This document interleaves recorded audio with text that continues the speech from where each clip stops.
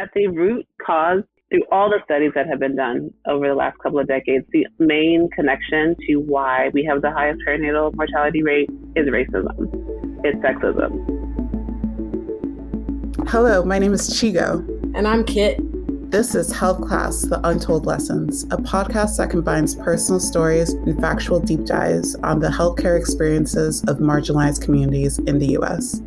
It's our hope that this project creates a community of listeners that learns from and heals one another while illuminating ways for our healthcare system to improve. Views expressed on this podcast are our own and do not take the place of medical advice. Today, we're going to talk about birthing while Black. Black families face a disproportionate number of pregnancy-associated death in the U.S. We wanted to learn more about why this disparity exists and demonstrate that its roots go beyond pre-existing health or environmental conditions to the different treatment received by Black birthers in our healthcare system.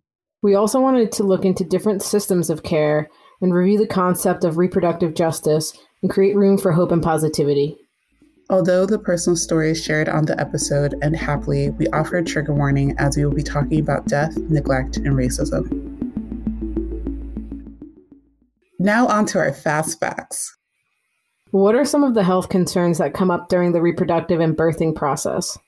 Common health concerns can involve the mother's health, the baby's health, or both. It can include anemia, preeclampsia, preterm labor, or even miscarriage, to name a few. What is maternal mortality? The World Health Organization defines a maternal death as a death that occurs while pregnant or within 42 days of the end of pregnancy from any cause related to or aggravated by the pregnancy, but not from accidental or incidental causes. How big of a problem is maternal mortality in the U.S. and abroad? The U.S. has the highest maternal mortality rate among developed countries. As of 2017, there were 17.3 deaths for every 100,000 births, roughly 700 deaths per year, and this number has been steadily increasing for the U.S. Here, there are 10 additional maternal deaths for every 100,000 births than there were back in 1987.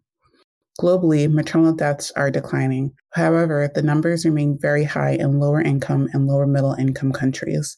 In 2017, there were more than 800 maternal deaths every single day. 2/3 of maternal deaths occur in sub-Saharan Africa. When do most maternal deaths occur? Most maternal deaths occur sometime after delivery, while a third occur during pregnancy and 17% occur during birth. According to the CDC, about 60% of maternal deaths are preventable. Does the U.S. lack the appropriate medical professionals to address this issue? Possibly. While the World Health Organization compared 11 wealthy nations, the U.S. had the lowest overall supply of midwives and OBGYNs at 12 per 1,000 live births.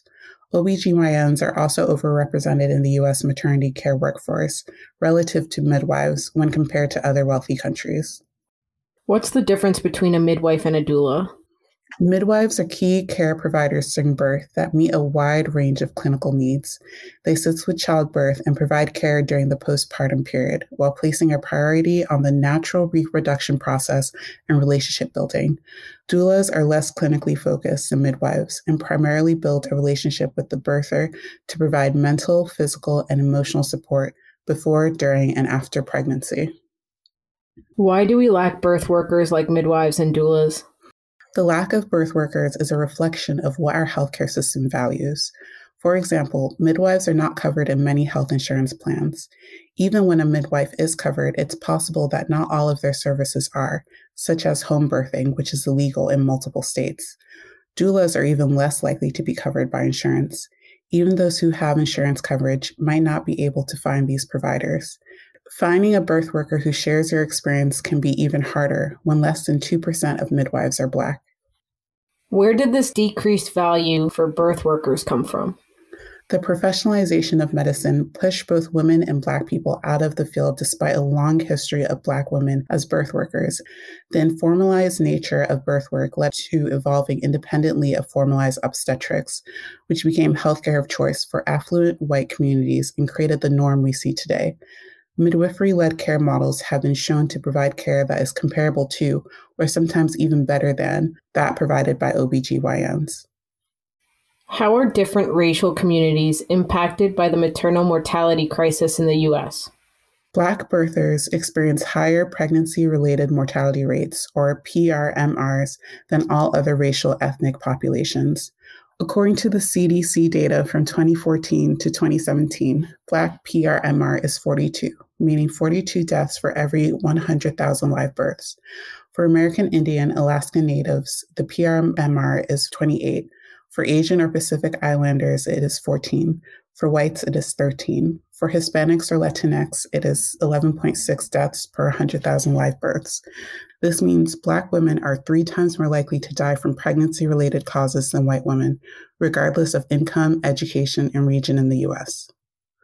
Is this disparity present in other developed countries? Yes. In the UK, where people have universal health coverage, maternal deaths were 5 times more likely among Black women in the pre-pandemic period and 2 times more common among Asian women.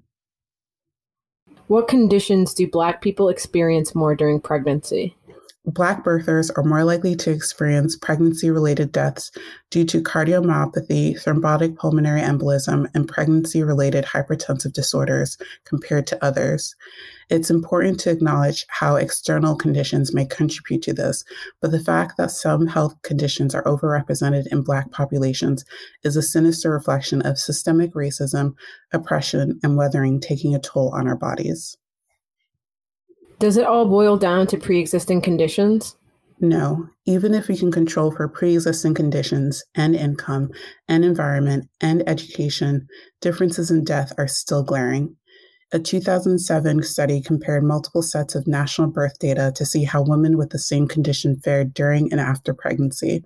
The study found that Black women with the same conditions are still 2 to 3 times more likely to die than white women, a statistic that has probably gotten worse in recent years as mortality rates have widened. This indicates that the unequal health experiences and treatment Black birthers face extends to our healthcare institutions and practitioners.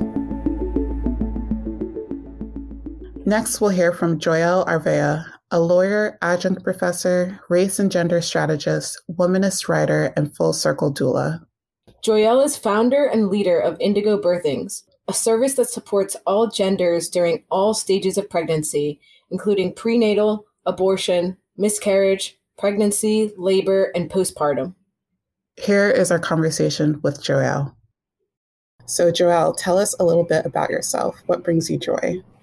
Hi. So yes, Joelle Arvea. I use the she series of pronouns, and I have learned more about what brings me joy during the pandemic, just because I thought it was many things that were associated to what I now realize, capitalism.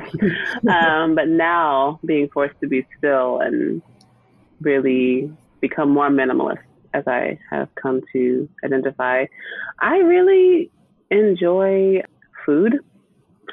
Preferably food that's home cooked. I think I took that for granted before, even though I've been cooking for a long time and all of that. Like, I really, really find joy in the process of cooking, harvesting my own vegetables or herbs and using them in to my table. I find joy in dancing, preferably in the nude or minimal clothing. Like, I just feel like it's such a beautiful experience and liberating experience. And it's really helped me reconnect and love my body, because I haven't always done that. So those are a few things. And of course, babies. I love watching and listening to babies. Those are a few. The list can go on and on, but that is beautiful. I also enjoy dancing. That's something that I did a lot before the pandemic, and I haven't been able to get myself in the habit of dancing indoors and not in a club. So yes, I need pointers after this of how you dance. Yes, I highly recommend. Cool. So you are a full spectrum doula. Can you tell us about your journey to become a doula and what it means to be a full spectrum doula? Yeah, so I actually identify as a full circle doula, not a full spectrum, because in a lot of ways they're similar, but for me they're different. So full spectrum, the way it's being used and even people are trained in it, it's very linear. It's very much like I support you from conception all the way up until you give birth and sometime after postpartum. or sometime during postpartum, I should say. Full Circle, I think, really embodies my backgrounds and the many cultures I come from, and that I never stop being someone's doula in a way. Like it's a continuous cycle, almost like an infinity symbol of supporting folks through any stage of pregnancy, but also staying in community long afterwards. And so to this day, I still have people who their children are like 5 years old who I have supported, and I'm still checking in with them. We're in community. If they ever need anything, I'm always there. And along with being for Full Circle, I support people who have abortions, who terminate pregnancies, who have stillborn pregnancies, miscarriages, and may not even be pregnant, but still want some type of doula support. I help with that. And so it's a continuous cycle related to the reproductive system that really does center choice and body autonomy, and to really ensure that no one feels alone at whatever stage. So it's a bit different than full spectrum. A lot of folks, I find that full spectrum is a bit more transactional, which some people may disagree, but it does feel very much like I'm with you for this amount of time along this continuum, and then that's it. Mm-hmm. Like there isn't much fluidity and circular motions involved in the exchange and reciprocal support of being a doula and having someone as a birther client. Mm-hmm. I'm curious, like as a Full Circle doula, and since you're with them long after the pregnancy, how do you receive payment for that? Yeah, so for people who are like no longer immediate clients or birthers, it's usually me checking in with them. And so, or they'll reach out occasionally, but it's not an ongoing thing. And so we usually do like a barter exchange, or they'll just say, I want to pay for your time. I want to spend, this X amount of time discussing what I'm going through, and we'll do that. Sometimes it's like, can I offer you a meal because that's all I can afford right now? It's a bit more fluid, again, in being compensated once we're out of that, pretty much out of the time period of when they have hired me. So it's not necessarily still functioning as like their doula, as like, this is something you've hired me for. It's more so of like the community piece of just checking in and making sure everything is okay. And if they want to engage more with me, they can, and just making sure that they have someone. So it really depends, I guess, not to put a lawyer answer to it, but it depends. And I want to still have that human experience with it, because at the end of the day, it's not really about the money for me anyway.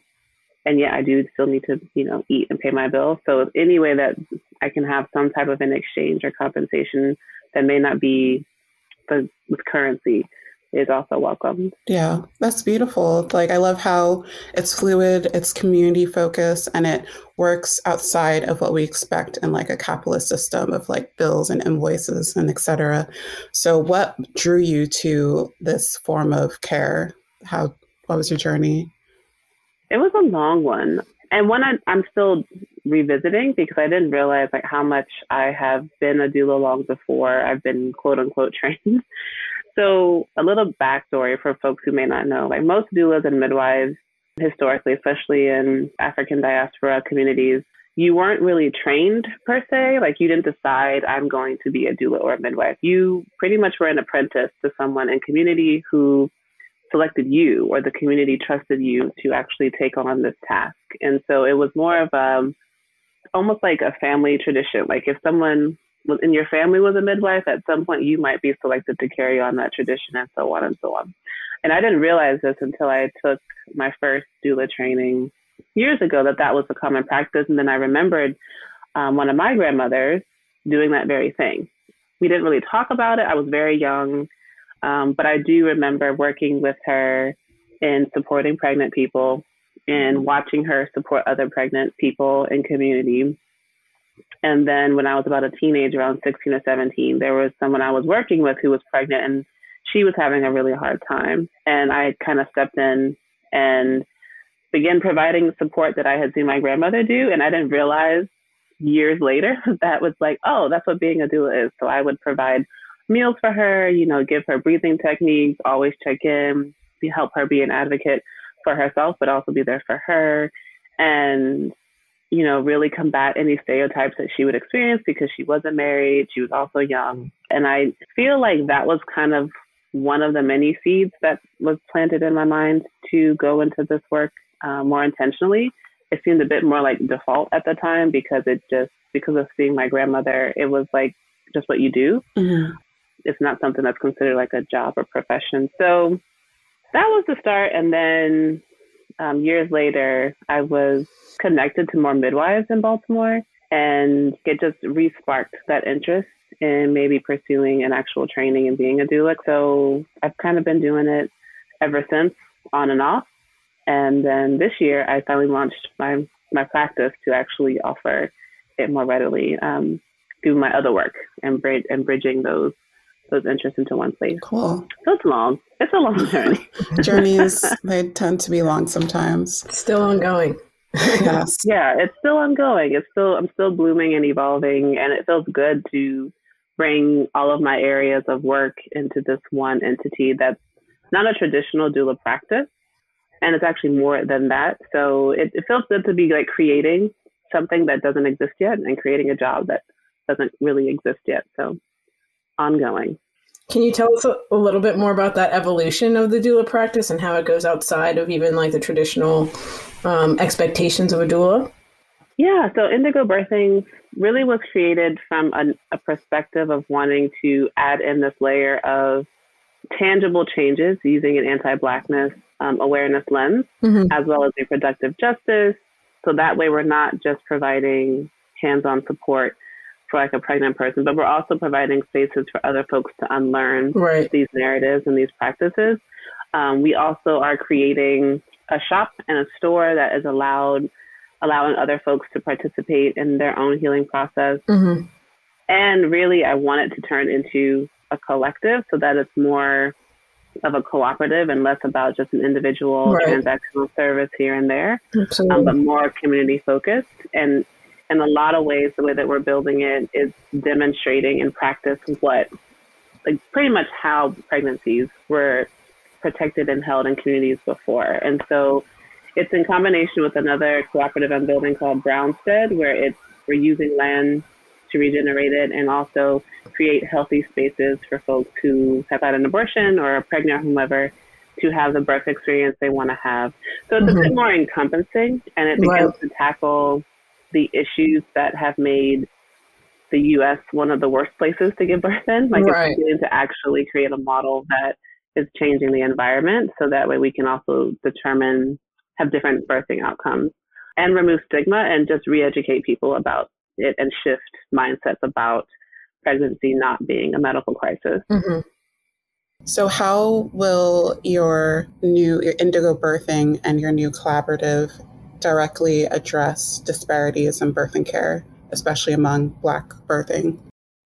Well, one of the things that I find frustrating being in the birthing world is that there tends to be this focus on specific factors of like, oh, this is the issue. Like the reason why we have the highest perinatal mortality rate is because of poverty, or the reason why the rate is so high is because people don't have access to good food, or it's because we don't have Black OBGYNs or whomever. And at the root cause of the mortality, perinatal mortality rate, through all the studies that have been done over the last couple of decades, the main connection to why we have the highest perinatal mortality rate is racism. It's sexism. It's not about not having a proper education. It's not about not being of a higher class, because we have been studying pregnant people who do have a really, have PhDs and they're making a lot of money and, they eat really well. They have all this access, and yet the rate has not changed, even when we factor in other identities and other systems. The only thing that has remained the same is the inherent racism that is still present in this country. And so the best way, we think, to address it is to begin, one, illuminating racism in the birthing world, re-educating people about their bodies and autonomy, so that way they're able to begin to unlearn what they have internalized as normal when it comes to misogynoir, for example.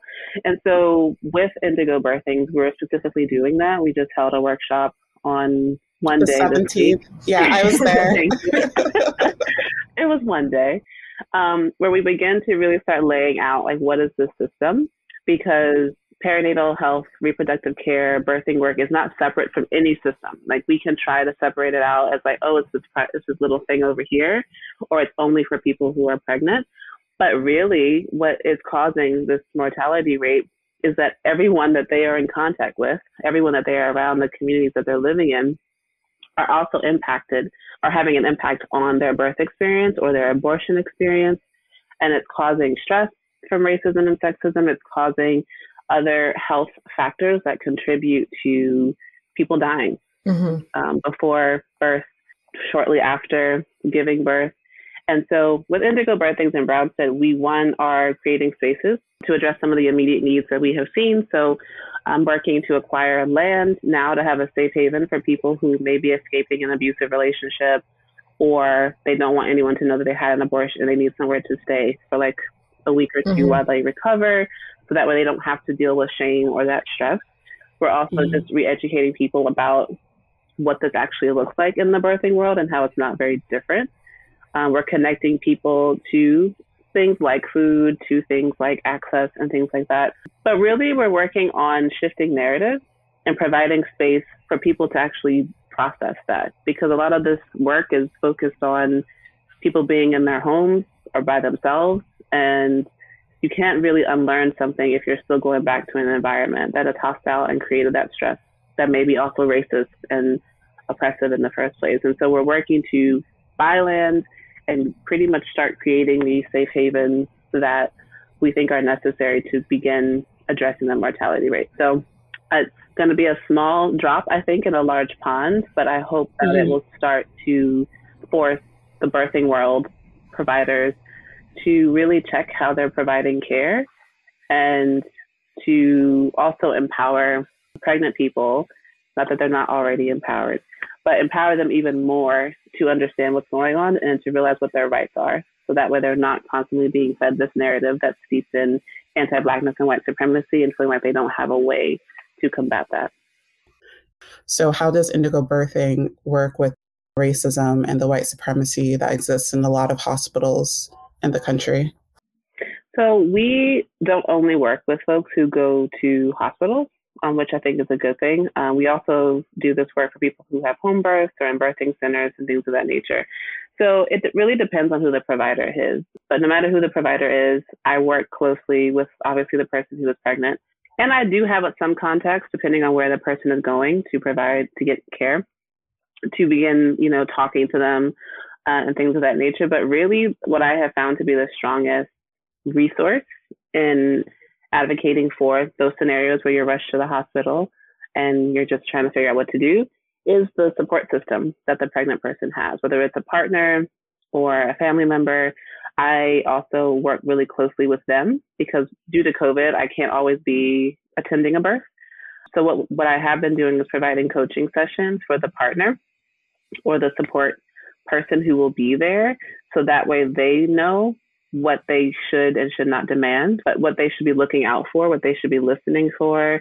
We do a lot of research on the institution where they want to have birth, if it is a hospital. And we start asking a lot of questions. I also will attend some of the appointments virtually with folks to begin trying to see how this provider is and, offer my advice and things of that nature. So it's small and fractal, but it's having a positive impact on the person who is pregnant or having the abortion, because it lets them know that I don't have to figure this all out by myself and I don't have to advocate for myself all the time. They can if they want to, but being able to have someone like myself or a partner or a support person who also knows what to look out for and what to demand and how has been really beneficial to them in realizing that I don't have to rush. I don't have to move with urgency or just go along with something because this person is telling me to do that. So that's one of the ways that we do it, but it really depends on the support person, I would say, and beginning to teach them and coach them on how I would have approached certain situations to ensure that we're addressing anti-Blackness and white supremacy culture. Birth plans also help. So I do that as well, but I do walk them through the birth plans as well and make sure that if they're accessible, so that there isn't like any question of like, oh, I couldn't read it or it was too many words. So now we just use pictures. And so it's a bit easier for everyone to, to not be able to say like, oh, I didn't know that's what you wanted, so that's why I didn't do what you asked. Like we make it a little bit harder for them to deny a request. Mm-hmm. Joyelle, how often are you interacting with individuals for whom you are the only person in their support system during their birthing process? Fortunately, not often. If anything, I have found that I'm the only person supporting people when they've had an abortion or a miscarriage, which is unfortunate because many times they are physically in community with people, like they're living with family, they're living with their partner, and yet when it comes to the abortion or miscarriage, they're left to their own healing and devices. And in that case, I am kind of the only person. It tends to be a bit more secretive for obvious reasons. Mm-hmm. So I'm more so the solo support person in those private conversations around abortion or miscarriage, less so when someone is pregnant and laboring, which I think is good. Absolutely. So how do you bring reproductive justice into the birthing experience?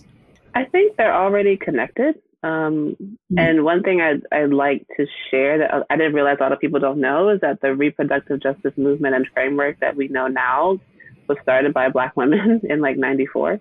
And even before that, like Black folks of all ethnicities have been, implementing practices around having safe abortions, around having safe pregnancies and laboring practices. Like we used to give birth in gardens and things like that. And so it's all connected. And I think the reason why I'm bringing at least more attention to it being connected is because so often folks think reproductive justice is only about having the right to an abortion, when really reproductive justice is about having body autonomy to decide if you want to be a parent or not, and to ensure that you're able to thrive, essentially. And so with my work, having been a race and gender equity strategist for about 13 years, maybe 14 at this point, and seeing that all the systems that we try to separate are all connected through this lens of anti-Blackness and also just gender binaries, it's just a natural flow to bring in other aspects of reproductive justice into the birthing world, because it is about making sure that folks have the outcomes they want to have, regardless of what we think.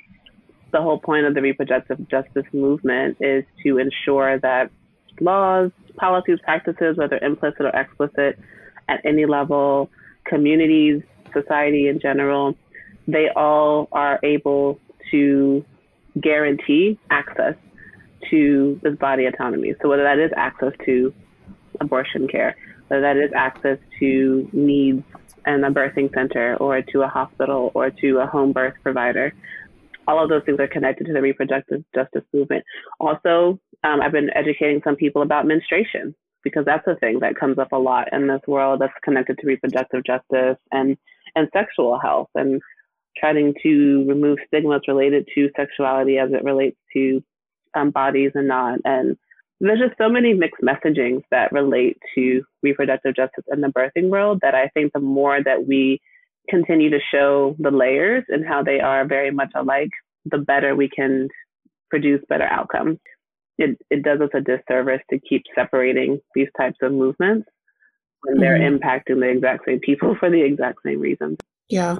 When I think about reproductive justice, I think a lot about autonomy and people's right to do whatever they want with their body, and also increasing their voice and advocating for themselves. So how do you encourage your patients or the people that you work with to advocate themselves during the birthing process? I think it all starts with just being in relationship with them from the beginning, because a lot of the birthers I work with, I'm realizing, again, they have normalized silencing themselves and normalized that they should know what to expect, or they've normalized just going along with whatever the doctor says. And so I think even before we get to that laboring process, just building relationship with them, carrying them through a birth visualizing exercise that I do with them, carrying them through, just conversations about what do you actually want, has been very helpful, because they're not often asked that. If anything, they're told, this is what you should want in whatever stage they're in, or they are told horror stories usually by people who had these horrible experiences, and so it frightens them, and they're just like, okay, just tell me what to do and I'll just go along with it. And so I think with the people I'm supporting now, it's been really great to see that evolution from our first conversation to now many of them are about to give birth in the next month or so, and they're very much more comfortable in voicing what they want and what they don't want. Whether it's like, I want a greasy cheeseburger before I go in, or it's like, I don't want to be touched, or I don't want an epidural. They're more forthcoming with that information now, and that's been really exciting to see. And I think it does just start with how I interact with them, because they begin to realize that, oh, I do get to have a say. Like, I don't have to just go along with it, or if I have a question, I can ask. Like, it shouldn't just be that I can't have what I want and that's it. Like, you need to explain why. That's great. So when you think about the future of birthing, and especially in hospitals, how do you want it to change and how do you want it to improve? I'm thinking about like doctors and nurses and how we operate in the medical system so that we don't have as many deaths during Black birthing. Yeah. If anything, I would love to see us not give birth in hospitals anymore, because that's not the only way. And it's been normalized by white men who, readily pushed out Black and Indigenous midwives at the turn of the 20th century because they wanted to, one, profit, and just the experimentation that's happened on Black and brown bodies with people who have vaginas is long lasting. And so because of that legacy of dehumanizing, forced sterilization, operating on these bodies as if they are disposable, there's this narrative that's been, again, just normalized through culture and society that hospitals are the only way, because that's what these white men taught us, that they know what's best for our bodies. They know that, these backwood Black women, these like root workers, these, priestesses and things, they don't know what they're doing. They're using backwards medicine. They demonize spiritual systems and practices and traditions. So that way, even folks who may be BIPOC, like Black, Indigenous, or a person of color, they've also internalized this notion that it's unsafe to give birth unless you're in a hospital. It's unsafe to only have a midwife and a doula. And so what I would love to see is a shift back to having birth outside of hospitals. And if nothing else, laboring at home is a big thing. Like, being able to labor in your own home has a tremendous positive impact on the birth experience that you have. I would also just love to see more doulas and more midwives of all genders really out here, like, doing the damn thing and setting up birthing centers, setting up spaces that have access to tools that are used, in the medical world and in hospitals if you need them. Like, if there is an emergency, or, you have access to the medicines and things that you need, but it's in a more of a home environment. It's in a center that allows you to progress naturally, instead of, let's hurry up and get this done because I have another baby to deliver, or this is not worth my time. I make more money by inducing, so let's just do that. It's faster. So I would like to see that, like a shift away from hospitals. I would like to see more options available regionally. I would like to see more options for people who have abortions to, again, have a space to recover as they need to. And I just want to see more of us present. Like, I think everyone should be a doula. Like, I don't think it has to be, your full-time job, or it has to be, what you do all the time, because for years up until now, it was something I did on the side, and it was usually pro bono.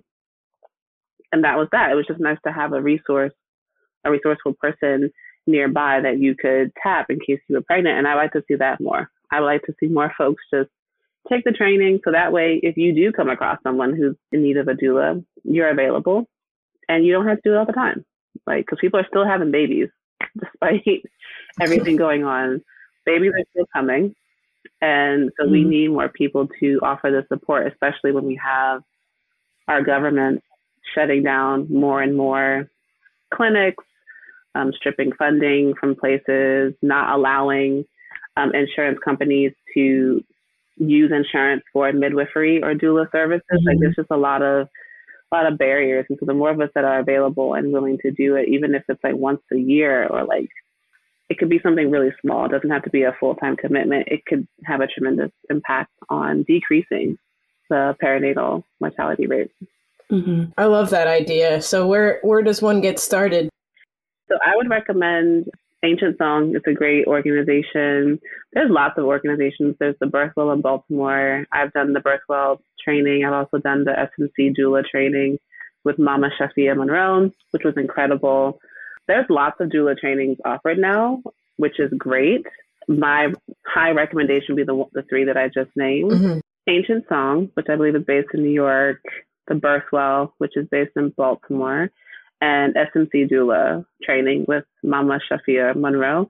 She's based out of Oregon, I want to say. And you can even just start by doing some research. I also work with people who want to be doulas to like just give them more insight on what to expect, and like because it's annoying how much we now make being a doula, like you have to have an accreditation of some sort before you didn't need that. So I think at any point you can be a doula even if you're not quote unquote certified to do it. And I think it just starts with beginning with why you want to become a doula and looking in your own area for people who are already doulas and midwives and talking to them. And beginning to start that journey of understanding what it actually means to be one. And then from there, if you want to take the training, you can. They can be expensive, which is why I hate that it's become so much of an accreditation now.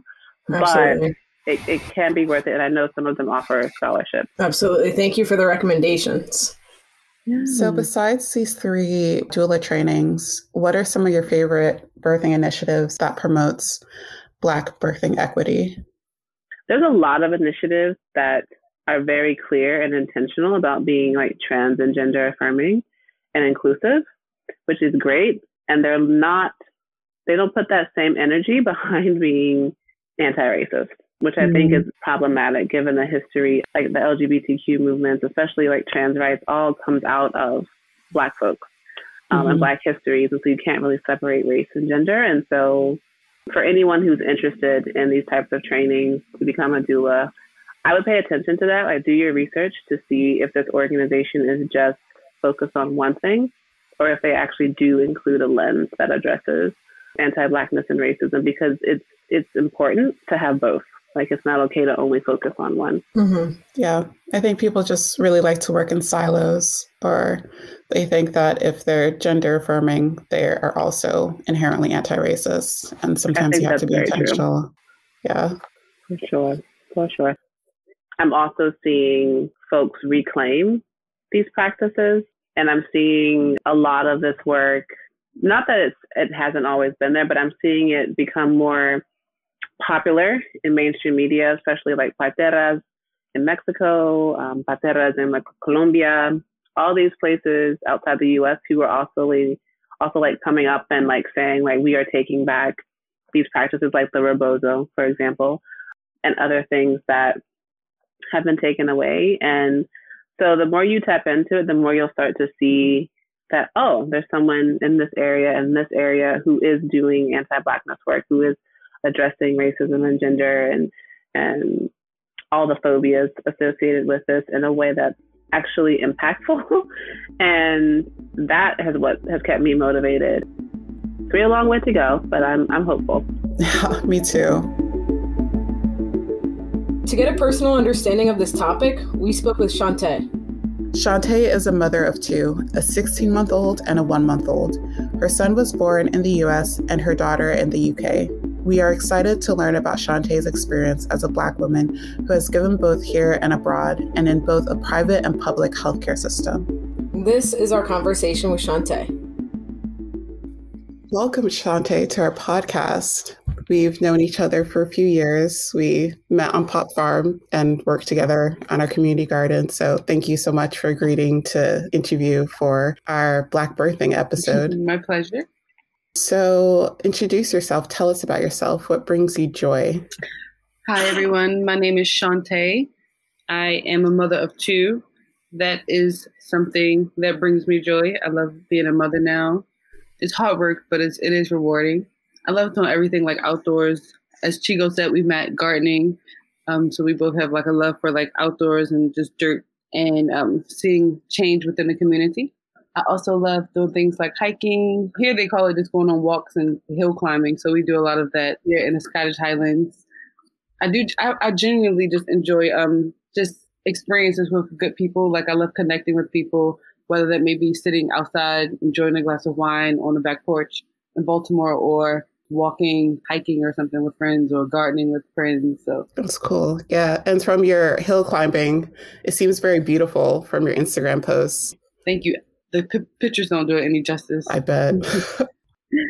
So tell us about your pregnancies. You have 2 children, Alex and Maya. Alex was born in the United States and Maya was born in the UK. So how were those pregnancies for you? You were there from the beginning of my Alex pregnancy. Yeah. That one was pretty easy. I still just did like everything like gardening. I loved being pregnant. It was fun. People just kind of like pamper you and like shower with gifts, but I didn't really have any complications or anything. So I think I can say my pregnancies, my first pregnancy was smooth. My second pregnancy, I encountered a few different bumps in the road, but nothing too serious, just pain. Okay. What kind of bumps were you or challenges were you experiencing with Maya? So I guess because I had both of them so close together, I experienced like pelvic girdle pain. I think my pelvic floor wasn't really that strong when I gave birth to my second one. So I couldn't like walk some days. Mm-hmm. And then because of coronavirus, I couldn't like see a physio here. So I kind of just had to like pay to see a chiropractor. But it was really painful. Some days I couldn't walk. Oh. And I also had like sciatic pain. It was just so much. So at one point, like if I put pressure on like my right or left leg, it was just like a debilitating pain where I think it's just literally from not recovering fully from my first pregnancy. Mm. That makes sense. Now, do you still have any of the symptoms, or did they just go away once you actually gave birth to her? So while I was pregnant, I still had like a 1-year-old to like chase after and do everything. So I kind of just tried to, like when I walked, I had to wear like a pregnancy support belt. Mm-hmm. And then I went to the osteopath a few times, like a month, which is really expensive. So I kind of did things to heal it, and I rested a lot. Right. So that kind of helped.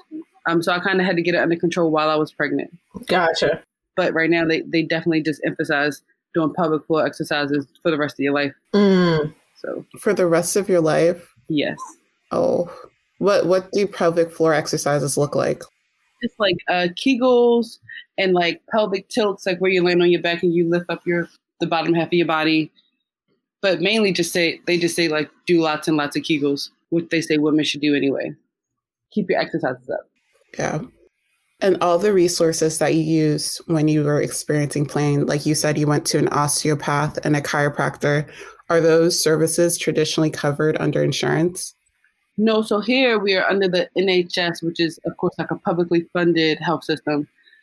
So everything is closed because of coronavirus. So you don't really get to see the GP if you need to or anything unless it's an actual emergency. So physio people, they'll set up a phone call and they'll send you like exercises and videos and stuff, but they won't actually be there to like touch you or do anything. So you would get physio. I think you would get like maybe 2 sessions and then they would discharge you normally from the NHS. But because of coronavirus, we didn't receive anything. So you just had to go out privately. But if you wanted to go to an osteopath or a chiropractor here, it wouldn't generally be covered. That's usually a private service that you have to pay for. Oh, okay. So how was that different from your experience birthing in the U.S.? Were there any things that like during your pregnancy you found that were not covered that made it harder or impacted your pregnancy in any way? You know, were the resources more accessible? What were the differences?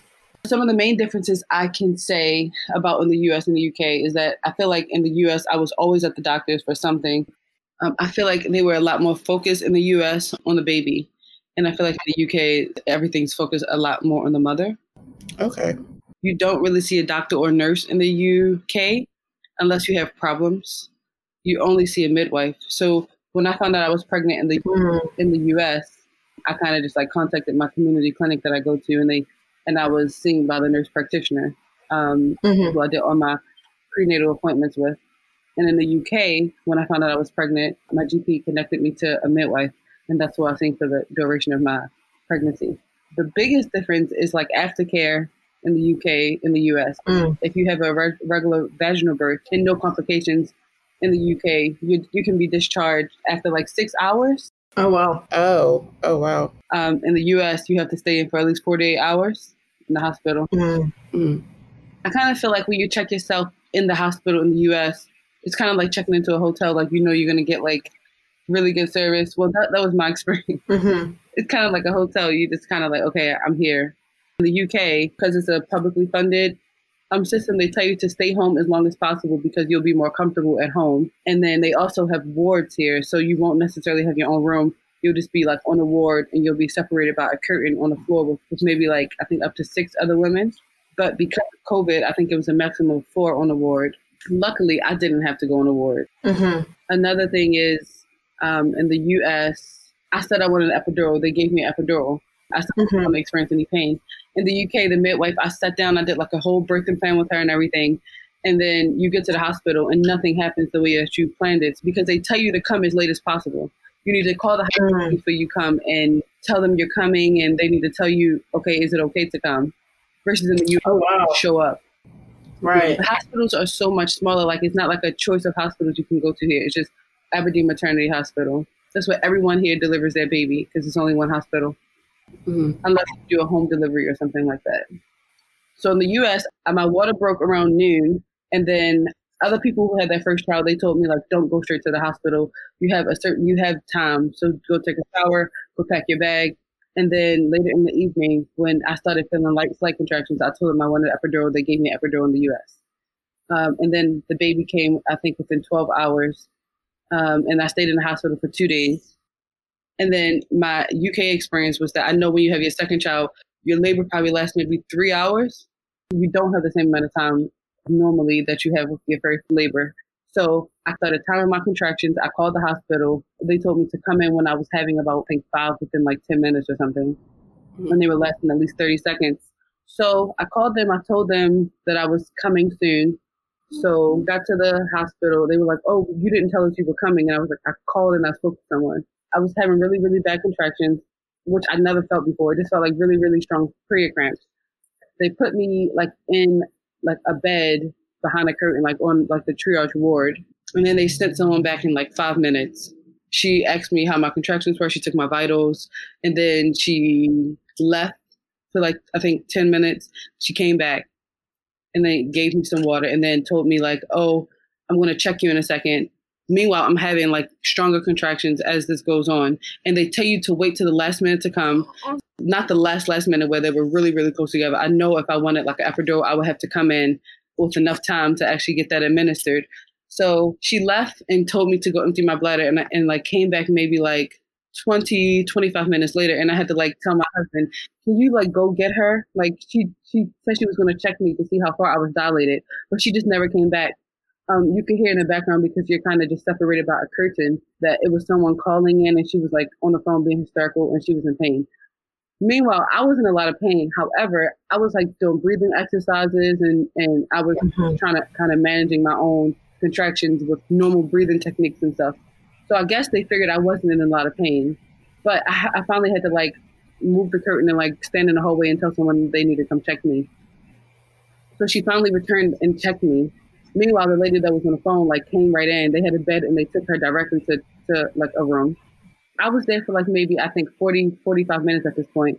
She finally checked me after I had to like yell because I was trying not to be rude to people because people don't deserve that. They're just doing their jobs. But she wasn't doing a good enough job.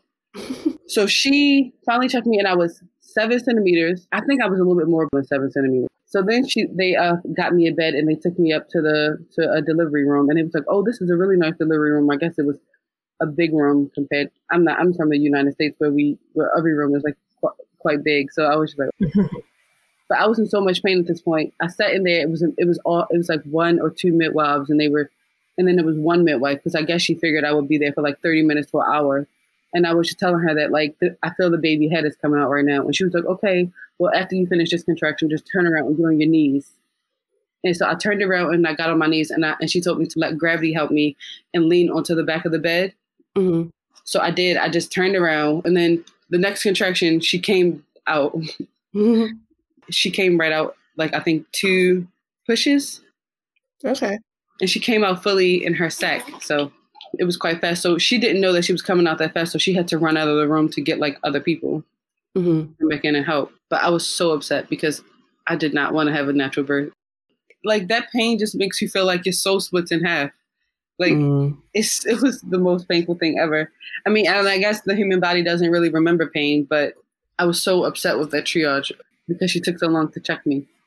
Yeah, it sucks that your birthing plan wasn't followed, because from everything I read, like working with a midwife to have a birthing plan, like they're your advocate in the hospital and they make sure that it happened. So like the midwife that you're working with during pregnancy, was she ever at the hospital? No, she actually went on, she was on leave that week that I had the baby, but she wouldn't have been there either anyway. She would have just visited me at home afterwards. So in the UK, after you have the baby, the midwife visits you every day for like 10 days, and then they discharge you to what they call like the health visitor. And the health visitor stays with you and the baby until the baby goes to school. So when Alex came over to the US when he was 6 weeks, we had a health visitor came and checks his weight in the house. Instead of you having to go to the hospital, they come to your house like once a month to see the baby. And I guess more if the baby has any needs and they give you any referrals or anything that you may need. Your health visitor is there. You call her and you have problems with feeding or anything. But my midwife normally would come to the house every day after I'm discharged from the hospital. But she was on leave, so I had like a different community midwife come. So if like she wouldn't have gone into the hospital while you were giving birth, how is there any way to make sure your birthing plan is followed? Okay, so they have this app called Maternity Notes that you download. So you fill in your birthing plan with her and maternity notes, and the midwives in the hospital can access that, so they can see everything that I put in there with my midwife. Okay. So before they do stuff, they'll ask you again. But at one point, I was just sitting there like, "Can you give me anything?" And she was just like, "No, sorry, we don't have any time. You're already like fully dilated, so you just have to wait." So I was just sitting there. I was like, "What is the point in a birthing plan if it's be followed?" And the one thing I can say I appreciate about the UK experience is that the only thing I did want in my US birth plan was I wanted delayed cord clamping, where they say like, when the baby first comes out, you should leave the cord attached for like 5 minutes. It has certain benefits, but they do that all over the UK. Like that's just a standard practice, which is easy to do.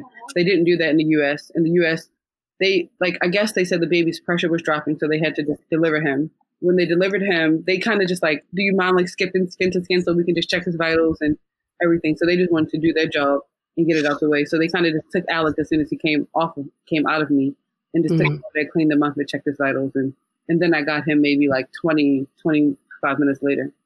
So the whole time I just pushed his baby out in the US, I didn't see him for like 25 minutes. Wow. In the UK, they had to like break her, like use some type of key tool or something to like break her out of her sack because she was fully enclosed in her sack, which is called like an in-cow birth, which is supposed to be good luck because it's very, very rare. Less than like 1 in 80,000 people have in-cow births. But as soon as they ripped out her sack and I like turned around from like my knee position, they just put her on me and they didn't weigh her or anything for like the first 6 hours. She was just with me. Oh, that's a good amount of time to like bond. I think the U.S. is a lot more medical based, and the U.K. is like midwives, so they're all like best practices for mothers and children and families. Versus the U.S. is like, make sure this baby is okay. I mean, of course they make sure the baby is okay and safe here, but everything's a lot more. Well, from my experience. Which one did you prefer? Like the emphasis on the child in the U.S. or the emphasis on the mother in the U.K.? I really liked my birth experience in the U.S., but the U.K. I think I can appreciate it more because how many people can say they had like a natural, painful birth? A lot of people really desire to have like no interventions. I basically could have delivered her at home, like they didn't do anything. So I guess I can appreciate both experiences, but my U.S. experience was a lot smoother and pain-free. So yeah, I'm really interested about the significant differences from the private and public health system, because that's, I think, really what drove some of those key differences you were talking about. And from the U.S. perspective, one of the things that we talk about on this podcast, a lot of the issues come with a privatized system. I mean, it's interesting to sort of see how different that worked for you with regards to birthing, right? It was unexpected for me to hear that, to be honest. What was the most unexpected part? That there are no private rooms, that you just get stuck in a ward, that you have to wait until the last minute. And, it seems that because you didn't wait till the last minute like they expected you to, that also decreased your care during your experience there. But like where the norm is in the UK for midwives to be there, somehow I just would have expected that level of care to be there regardless, because there's a midwife involved. You know what I mean? So it's curious to see how our different, I guess, like cultural focuses with regards to birthing impact that. And also how the healthcare system really impacts that. I think the fact that it's privatized is why so many Americans are comfortable with it, because like you said, it sometimes feels like the red carpet's rolled out for you if you have the money for it. If you have the right insurance, you get really premium care. Whereas I guess in the UK, because everybody's getting serviced by the same system, that really changes the experience. Like you can't walk in feeling entitled in the UK. Especially me as a foreigner. But the interesting thing is, my first baby, he was delivered by a midwife as well. Oh. But I didn't know that. Oh. I went to Mercy, which is a lot of women choose to go to Mercy in Baltimore because I think it's been known for like great maternal care. So a lot of my friends did their prenatal care there as well. And because I just happened to look at the birth certificate and I was reading like who delivered Alex. And one of my other friends was like, oh, she delivered my other friend Bianca's baby. And she was supposed to deliver her baby as well, which was, Alex was born in November 2019. Her baby was due in March. But by March, Mercy had made it so midwives can no longer deliver babies in their hospital. Oh wow. Who was with her through her whole pregnancy at Mercy could no longer deliver as of like February 2020. So her baby had to be delivered by a doctor. I also was doing research on paid maternity leave in the UK, and they offer that. In the US, it's not guaranteed that you have paid maternity leave. Like, is that something you took advantage of, or do you think that's something helpful? Oh, so I didn't actually get to take advantage of that because I didn't work here. But a lot of my mother friends here, they all take a year off the first year. But you only get paid your full pay for the first 4 weeks. And then after that, you get paid something like, I think they said like 100 something pounds per week. Which is basically nothing. They were just like, imagine you trying to pay your bills with that. So they were just saying like, it's something, but it's really nothing in comparison to like making real money. But I mean, they still take the year off. And then another thing that the UK, the Scottish government offers here is that everybody is entitled to, it's something called like a baby box.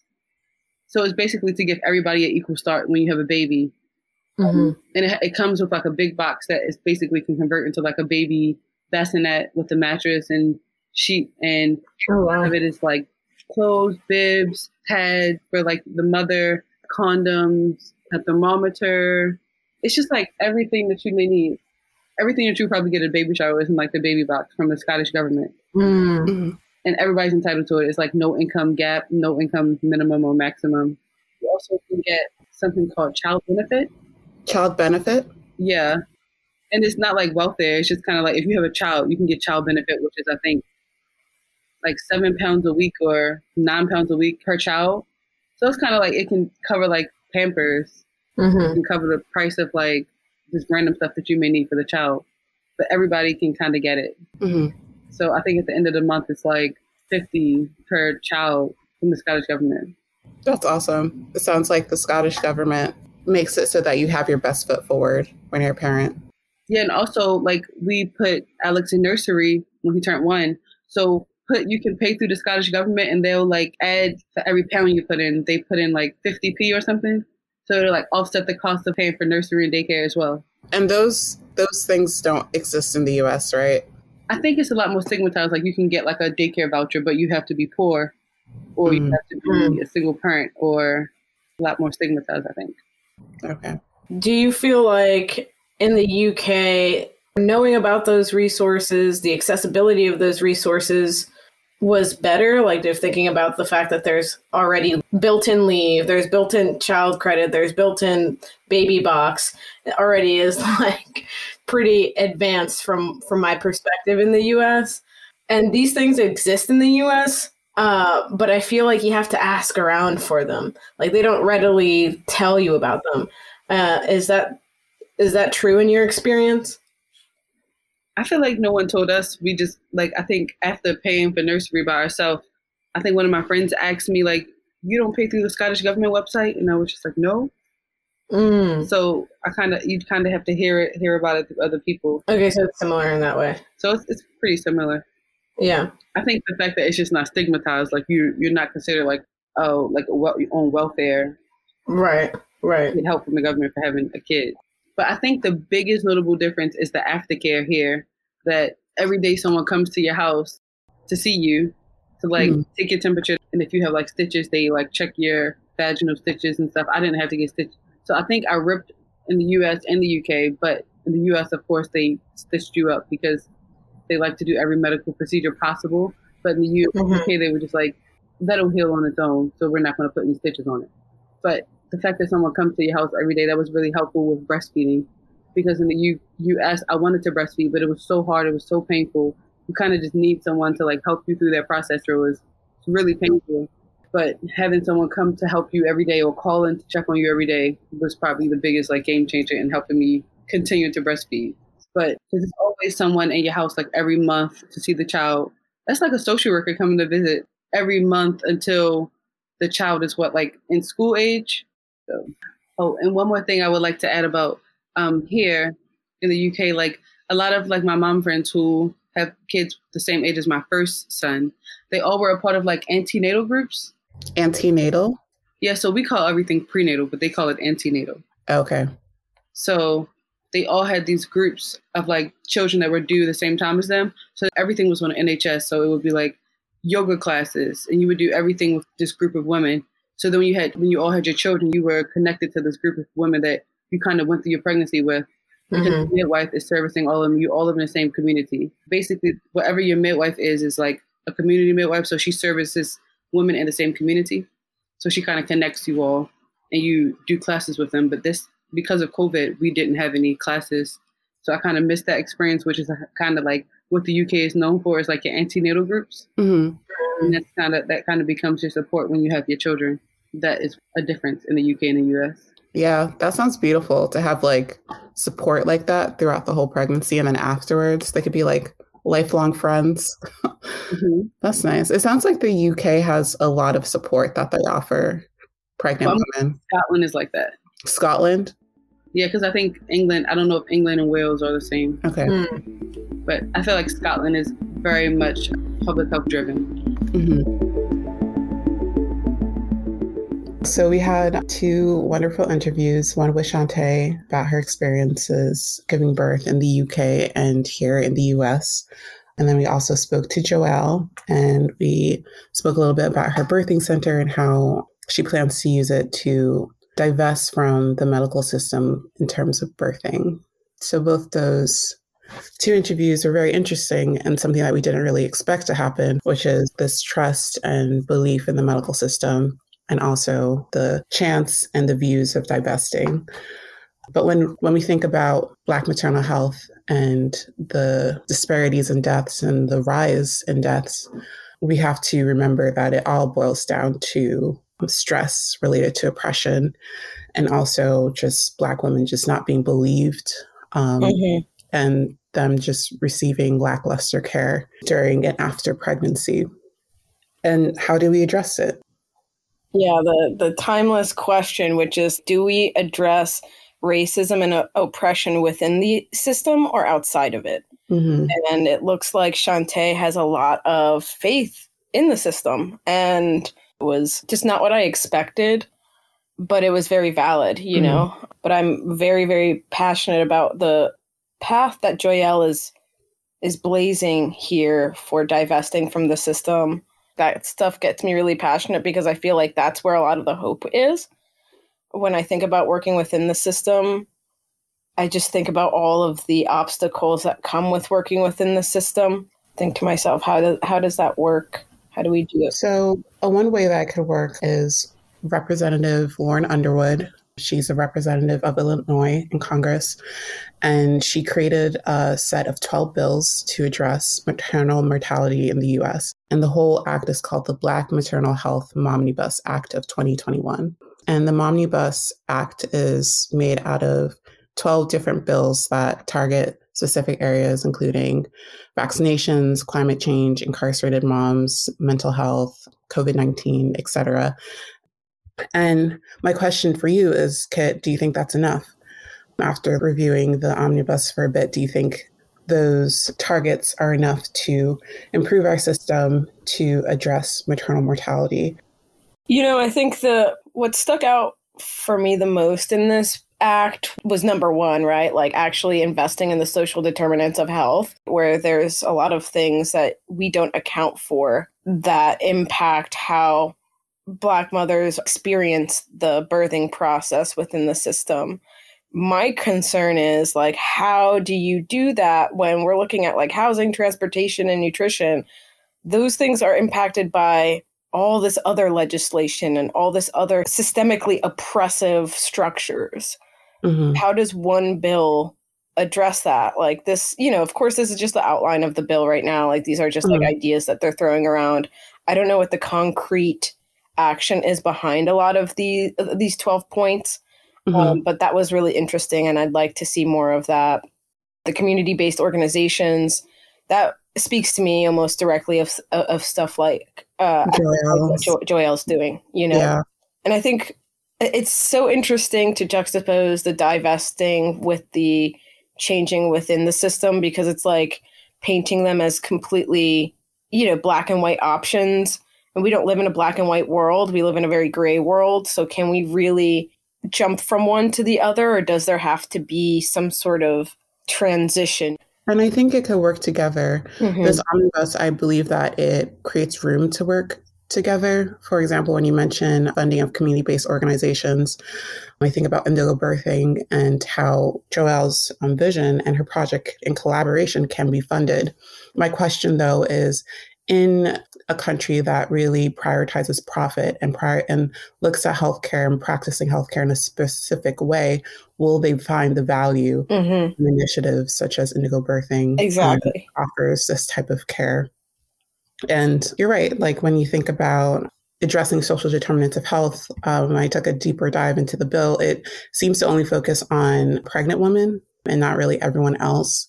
Even like thinking specifically about the maternal health and improving it in prisons, they mentioned incentivizing prisons not to shackle women while giving birth. And I was like, why do you have to incentivize them? Why can't you just say, don't shackle women while giving birth? Right. Like, why is that not just like a given? Yeah, and why isn't there just a more comprehensive look at prison healthcare? Exactly. Instead of just focusing on maternal prison healthcare. So I don't know. Are you a believer of a step in the right direction? I'll take anything at this point. I'll take anything, because I think that's important, and it makes a significant difference in the lives of people that aren't me now. Mm-hmm. I mean, I get it, obviously. I wish that we could just flip a page and things are different. Mm-hmm. We've burned the institutions down and recreated, better ones, but that's just not how life works. It's really hard to do. It's really hard to do those kind of things. Yeah, it's really hard to do. It's really hard to do. So I think also maybe just a little bit more targeted language. The incentivizing prisons not to shackle women, that was pretty disappointing. Just no longer allow prisons to shackle women while giving birth, or incentivizing new different payment models. Or there was a section when they were looking at climate change and environmental risk factors on health. They wanted to examine the risk factors on the environmental risk factors during pregnancy, and also mitigate the risk with air filtration systems and home weatherization.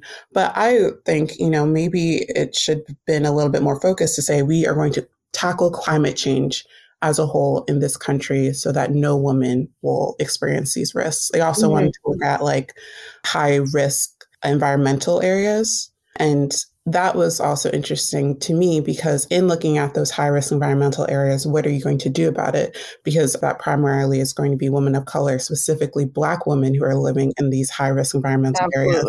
Are you going to try to make it a little bit more equitable? Are you going to address housing laws and address industries that make it so that these poor Black women are in these high-risk areas? I don't know. I really appreciate Lauren Underwood. I've heard her speak, and I understand that she's really passionate about Black maternal health in this country.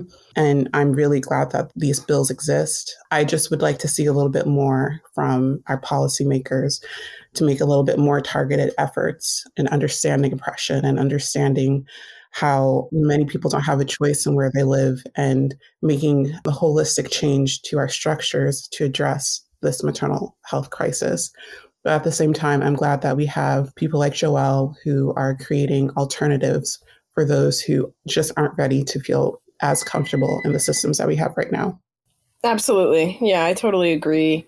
Unfortunately, it's always going to take a lot more than just one bill that tackles these, 12 areas to actually change anything because of how integrated our systems are with everything else. So it's a step in the right direction. And I'm glad that there are options that exist like Joelle's for folks who don't want to participate or aren't safe participating as much as others. Yeah. So if our listeners want to hear more about the Omnibus Act, it's called the Black Maternal Health Omnibus Act of 2021. You can Google it. It's also part of the Black Maternal Health Caucus-underwood.house.gov. If you'd like to learn more about it, you can visit their website and read the bills and the sponsors. They're pretty cool sponsors on there, like Senator Warren, Senator Klobuchar, and others. And I'd love to hear about our listeners' ideas about this topic as well. I'm really curious to hear how people feel about divesting versus working within the institutions. So if you want to share your thoughts with us, please do. Thank you to our producer, Annette. And our behind-the-scenes team, Maya and Hannah. Thanks also to our amazing guests, Shantae and Joelle. Please follow, rate, and review us wherever you get your podcasts. You can also follow us on Instagram at Health Class Untold or by subscribing to our website, healthclassuntold.com. Feel free to send us your thoughts or voicemail. We would love to hear how you personally relate to what we discuss or your ideas for future episodes. Thanks for listening. This has been Health Class, The Untold Lessons. I think I'm really compassionate. You might not think so, but I am.